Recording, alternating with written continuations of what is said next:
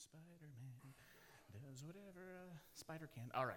So in this clip from actually the movie Captain America: Civil War, Spider-Man, Spider-Boy, meets his fellow superhero, Tony Stark, Iron Man. And when confronted with video evidence, Peter Parker admits, yes, he has been transformed into Spider-Man. And as he is talking, he confesses to Tony Stark that he really wants to use the gifts he's been given to do good. He really wants to make a difference in the world. And although none of us are superheroes, that I know of at least, on some level, all of us can relate to the issue that Peter is wrestling with. How to use the gifts and abilities that we have for good in the world. Now, when you're a superhero or a supervillain, what you are really comes down to how you use your gift. After you've been bitten by a spider, after you've been struck by lightning, after you've been hit with gamma rays, you face a choice, whether to use your gifts and your transformation for good or for evil. And the same is true for those of us who have encountered Jesus. Now, we don't suddenly gain the ability to climb walls because we come to faith, but coming into a relationship with Jesus affects who we are. And the key is for us, like Peter, to use that transformation for good. To use the gifts that we have in order to be a transforming power in the world. And this kind of transformation is actually the subject of our current series here at Rooftop, Morph, where we're looking at what the Apostle Paul has to say in Romans 12 about what it means to follow Jesus. Now, Paul, you remember, is an early follower of Jesus. He shared the good news of who Jesus was and what he had done through preaching and through letters, including this letter to the Romans that we have been walking through here at Rooftop. And last week, Donnie introduced us to this series, and he introduced us to Romans 12, 1 and 2, which was all about how we are called to be transformed, how we're called to be changed, how we're supposed to be morphed. And Donnie also talked about how Romans 12 is a little bit different than the parts of Romans we've been looking at for the past year or so. Because Romans 1 through 11 is really about how things are, whereas Romans 12 is about how things should be. In other words, it's about ethics. It's about how followers of Jesus should live. It's instructions for how to live life. And so this morning, and for the next several weeks, we're going to be looking at what Paul has to say about what it means to be morphed and to follow Jesus. Now, if you're here this morning and you're not a follower of Jesus, I want to speak to you very specifically for a second. Because what Paul is saying here in Romans 12 is really written to an audience who already knows who Jesus is. They already have a relationship with Jesus. And so even though you're going to hear lots of really practical, useful information over the next several weeks, I want to challenge you to first figure out what you think about who Jesus is before you really start paying attention to what Paul is talking about here in Romans, and that is how you should live. But I want to make sure everyone hears very clearly the big idea that Paul brings us today from Romans 12, 3 through 8, which is our passage for this morning. Because in this passage, Paul says that transformation in Christ affects all of who we are. Belonging to Christ changes our whole being, our bodies, our minds, our souls, our spirits. Like Peter Parker, who is totally transformed into Spider-Man, Belonging to Jesus affects who we are, how we think, and how we act. So let's take a look at our passage this morning, Romans 12, 3 through 8, and then we'll dig into precisely what it means. So Paul writes, "For by the grace given to me, I say to everyone among you, not to think of himself more highly than he ought to think, but to think with sober judgment, each according to the measure of faith that God has assigned. For as in one body we are many members, and the members do not all have the same function, so we, though many, are one body in Christ, and individually members one of another. Having gifts that differ according to the grace given to us, let us use them. If prophecy, in proportion to our faith, in service, in our serving, the one who teaches, in his teaching, the one who exhorts, in his exhortation, the one who contributes, in generosity, the one who leads, with zeal, and the one who does acts of mercy, with cheerfulness." And so in these verses, Paul is talking about how transformation in Christ changes all of us. He's saying that what we believe impacts how we think, what we value, how we interact with other people, and ultimately the things we do, how we act. And the point that Paul is making here is that the good news of Jesus, the fact that Christ has died and Christ has risen and Christ will come again, that should affect all of us, down to the core of our being. There is no part of us that Jesus shouldn't transform. And so we're going to walk through these verses this morning, examining what Paul says about this totality of transformation and how it should affect how we think and how it should affect how we act. So look again at verse 3.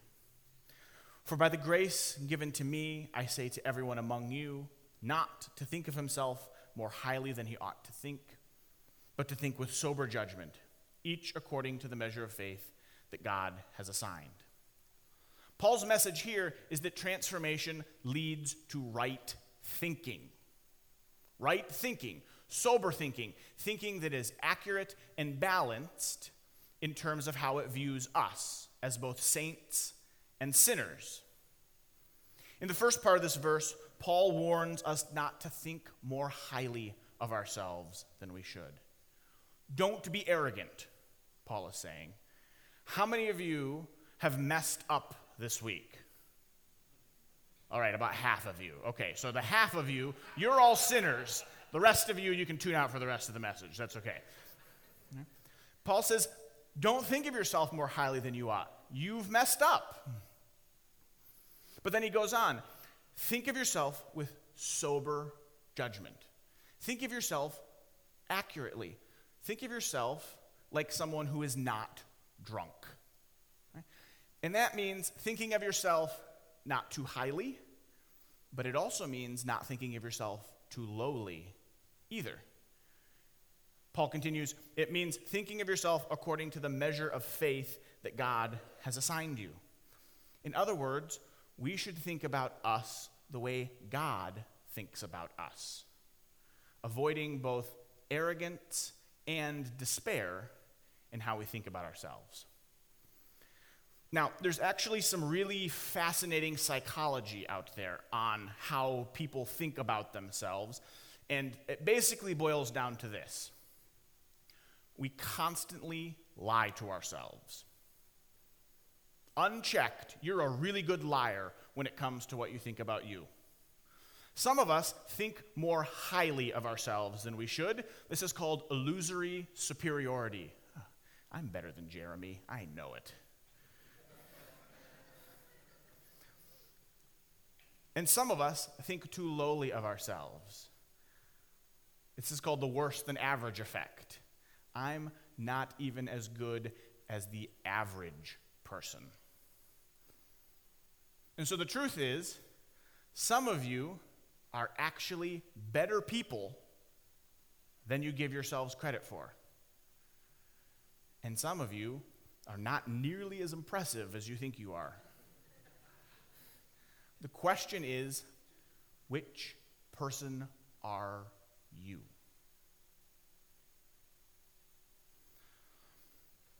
One of my favorite things to do is to watch fail videos online where people mess up, and I pulled a couple from the internet for you this week. Take a look. Oh, no! How else are you going to flip? Okay, alright, whatever.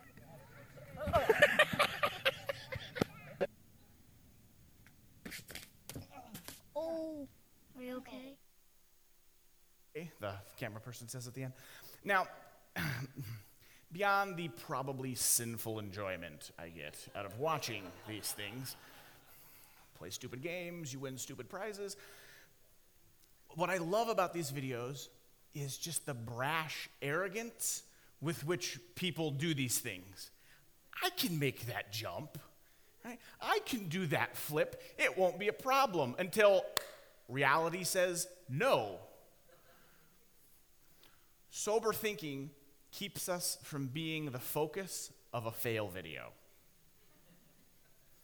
But sober thinking also helps us think rightly about ourselves when we can do something. Watching other people fail or having failed ourselves before is no excuse for not doing what we're supposed to do when we're thinking soberly. I had a friend in high school. She was an amazing singer, but she didn't have confidence in her abilities. And so when American Idol came to town, she didn't go try out because she was afraid she was going to be one of those people who showed up to the audition thinking they could sing and just not being able to carry a tune in a bucket. My friend needed to think soberly about her gifts. So what about us? How can we think soberly about the gifts that we have been given? I have two suggestions.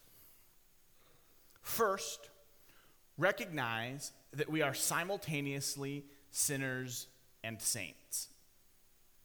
No one in here is perfect, even those of you who kept your hands down. No one in here is beyond making mistakes or failing from time to time. We're sinners. But because of what Jesus has done on the cross, those who follow him are also saints. They are more than the sum of their mistakes and their failures. So we need to remember who we are, and more importantly, who God has made us to be. Sober thinking means taking account of reality and living in that truth. And then the second thing we can do is to listen to the people that we trust in our lives when they tell us something. A few weeks ago, I was meeting a guy for breakfast. He's a good friend of mine, and he just came to me and he said, "Hey, Jacob, I see this in your life. You are thinking and acting in this way, and I'm not sure that's what you want to be doing." And I was a little shocked. I hadn't seen what he was talking about. But after really reflecting on what he said, I came to the conclusion, you know what? You're probably right. That probably is something about me that I've missed. Now, my point isn't to accept every criticism that someone levels at you, right? Some people just have only negative things to say, and you don't need to worry about those folks. The point here is to listen to the people in your life who know you and who you trust and who are going to say things that are going to help you become a better person, are going to help you become more like Christ. Part of sober thinking is being able to hear a message that is offensive and say, you know what? I think you're right. That is who I am. And by the grace of God, I'm going to have to work on that. And I actually think this is one of the benefits of belonging to the Big C church. The ability to develop close relationships with other people for the sake of our growth. And I think this is what Paul is talking about in verses 4 and 5 of our passage this morning. He says, For as in one body we are many members, and the members do not all have the same function, so we, though many, are one body in Christ, and individually members one of another. These verses parallel what Paul says elsewhere in his letter to the Philippians. Let us think not only of our own interests, but also to the interests of others. And the point is that your transformation in Christ, your gifts, your ability, they're not just for you. They're for other people. This is exactly what Spider-Man was wrestling with in our opening clip. He had these gifts and abilities, and he was struggling with how to use them for the good of others. Because when you have gifts, and your gifts aren't just for your use, you live differently. And this is actually something I think Rooftop does a pretty decent job of. In the few months that I've been here, I've seen tons of Rooftoppers use their gifts and their talents in order to help those in our church and community. When someone is facing a difficult situation and they need prayer, Rooftop prays. When someone in a Rooftop small group is moving or needs help with something, their small group shows up. When the food pantry or the homeless ministry need supplies, you guys fill those bins in the front hall to overflowing. When someone is diagnosed with cancer and needs meals because they don't think about eating amidst all of the chaos in their life, Rooftop brings food. And when Pastor Matt and Michelle need help because of everything that's going on with Mitchell, Rooftop shows up. And so I want to applaud and affirm Rooftop for using their gifts to help others. But I also want to encourage you to continue to use your transformation for the good of other people. Because right thinking is hard. Sober thinking is difficult. And we can't give up on it. And of course, right thinking by itself isn't enough. Right? This is Paul's point. Transformation needs to affect all of who we are, not just how we think. It's not enough to just think soberly. We actually have to do the right thing. Someone who's in Alcoholics Anonymous can't just think about getting sober. They can't just want to get sober. They actually have to do the really hard work of not drinking alcohol. And that's what Paul is saying to us in the next part of this passage, verses 6 through 8. He says, having gifts that differ according to the grace given to us, let us use them. If prophecy in proportion to our faith, if service in our serving, the one who teaches in his teaching, the one who exhorts in his exhortation, the one who contributes in generosity, the one who leads with zeal, the one who does acts of mercy with cheerfulness. The point here is that transformation leads to right action. We actually have to do the right thing.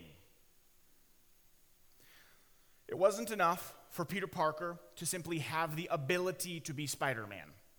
He had to get up, he had to put on his suit, he had to climb out his window, and he had to go do something.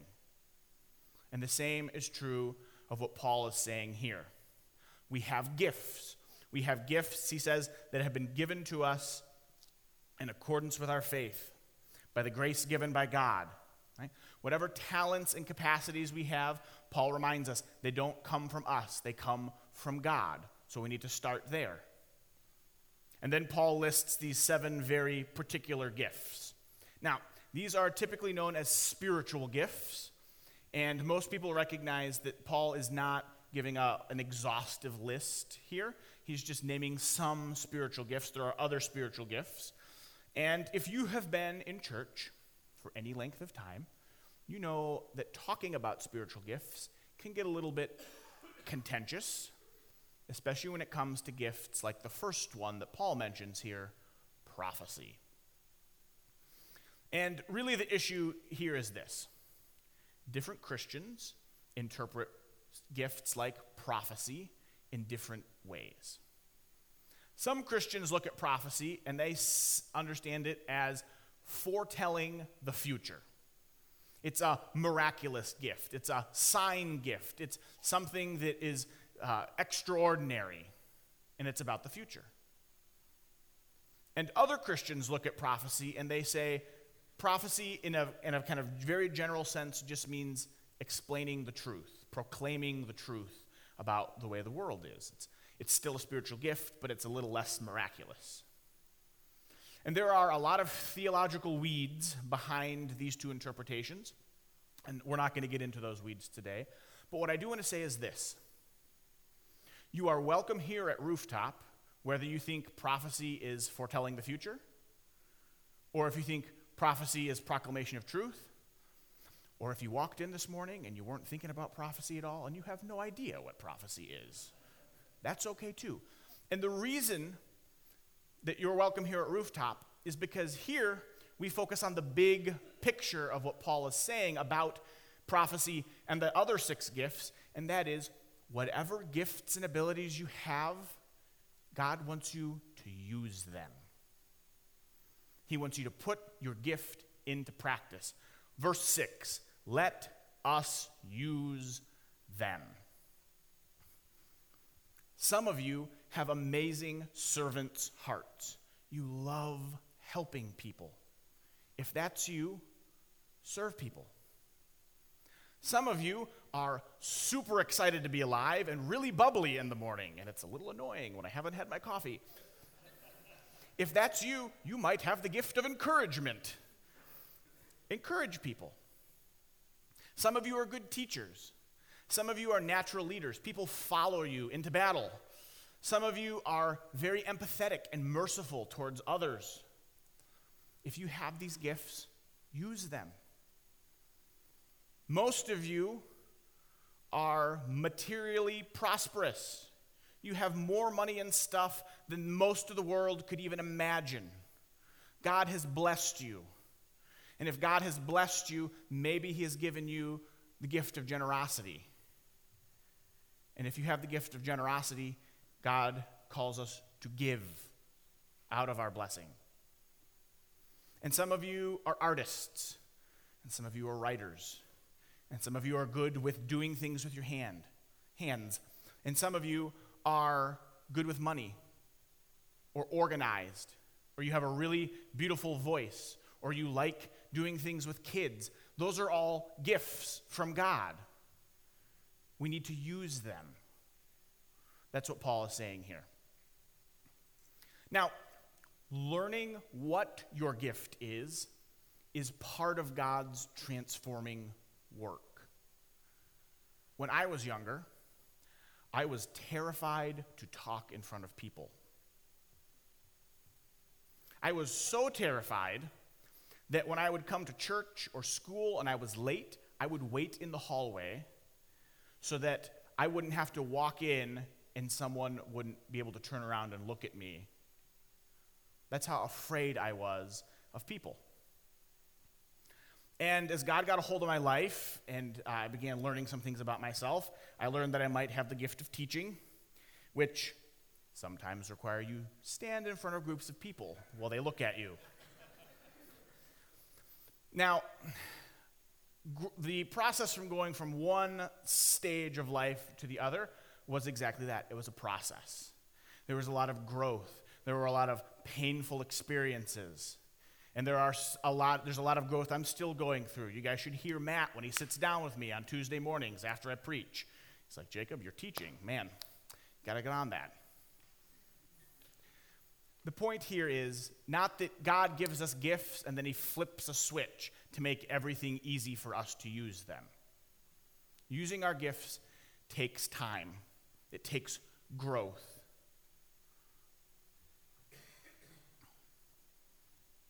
So you might be asking, what about me? How do I use my gifts? How do I know what to do? Well, I'm glad you asked. First, we need to discover what our gifts are. Now, many of you are probably familiar with personality tests, things like the Myers-Briggs or Enneagram or Strengths Finders. Maybe you've taken a spiritual gifts inventory at some point. Those are all really good ways to start the process of discovering what your gifts are, discovering who you are and what you're good at doing. That's a good first step. Another thing you can do is you can experience serving in the way that you think you're good at. Right? If you go, oh, I might be good with kids, right? Try that for a time. Give it a chance. See if that's where God has made you to serve. So the first step is to discover the gifts that you have, and the second step is to apply those gifts. Now, some of you have gifts that are really suited for service in the church. And some of you have gifts that are better suited for other environments.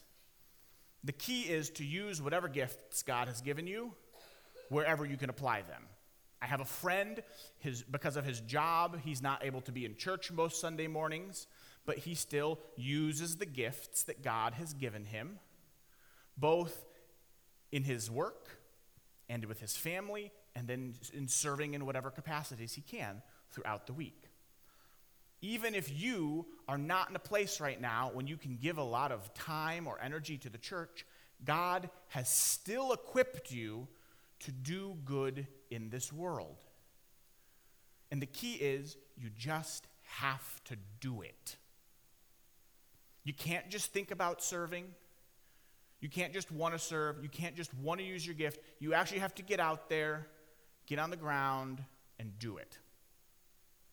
And that's what Paul is really saying here in Romans 12. He's saying, get up, think rightly about yourself, and then get to work using the gifts that God has given you.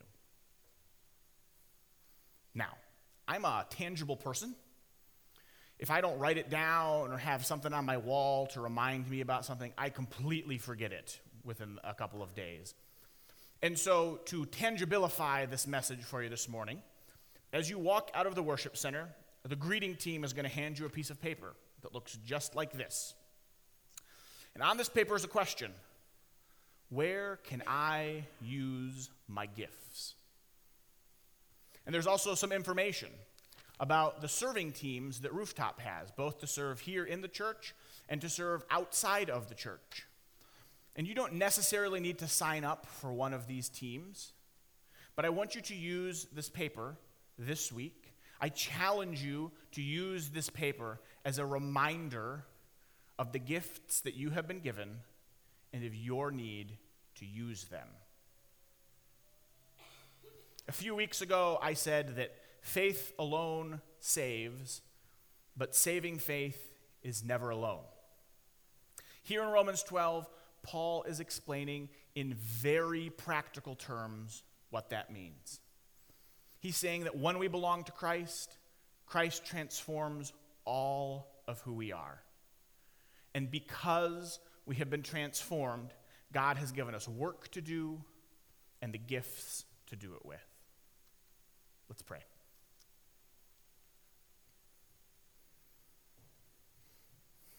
Father, thank you for your blessings, for the blessings of the gifts and the talents and the abilities and the opportunities that you've given each of us. Empower us to think soberly about who we are and what we have, and to use our gifts to be a blessing to others. Father, thank you for Rooftop, for our community. Give us the strength and the grace to continue to serve one another in love and to show your love to our community through your good gifts. Father, thank you for your words in Romans this morning.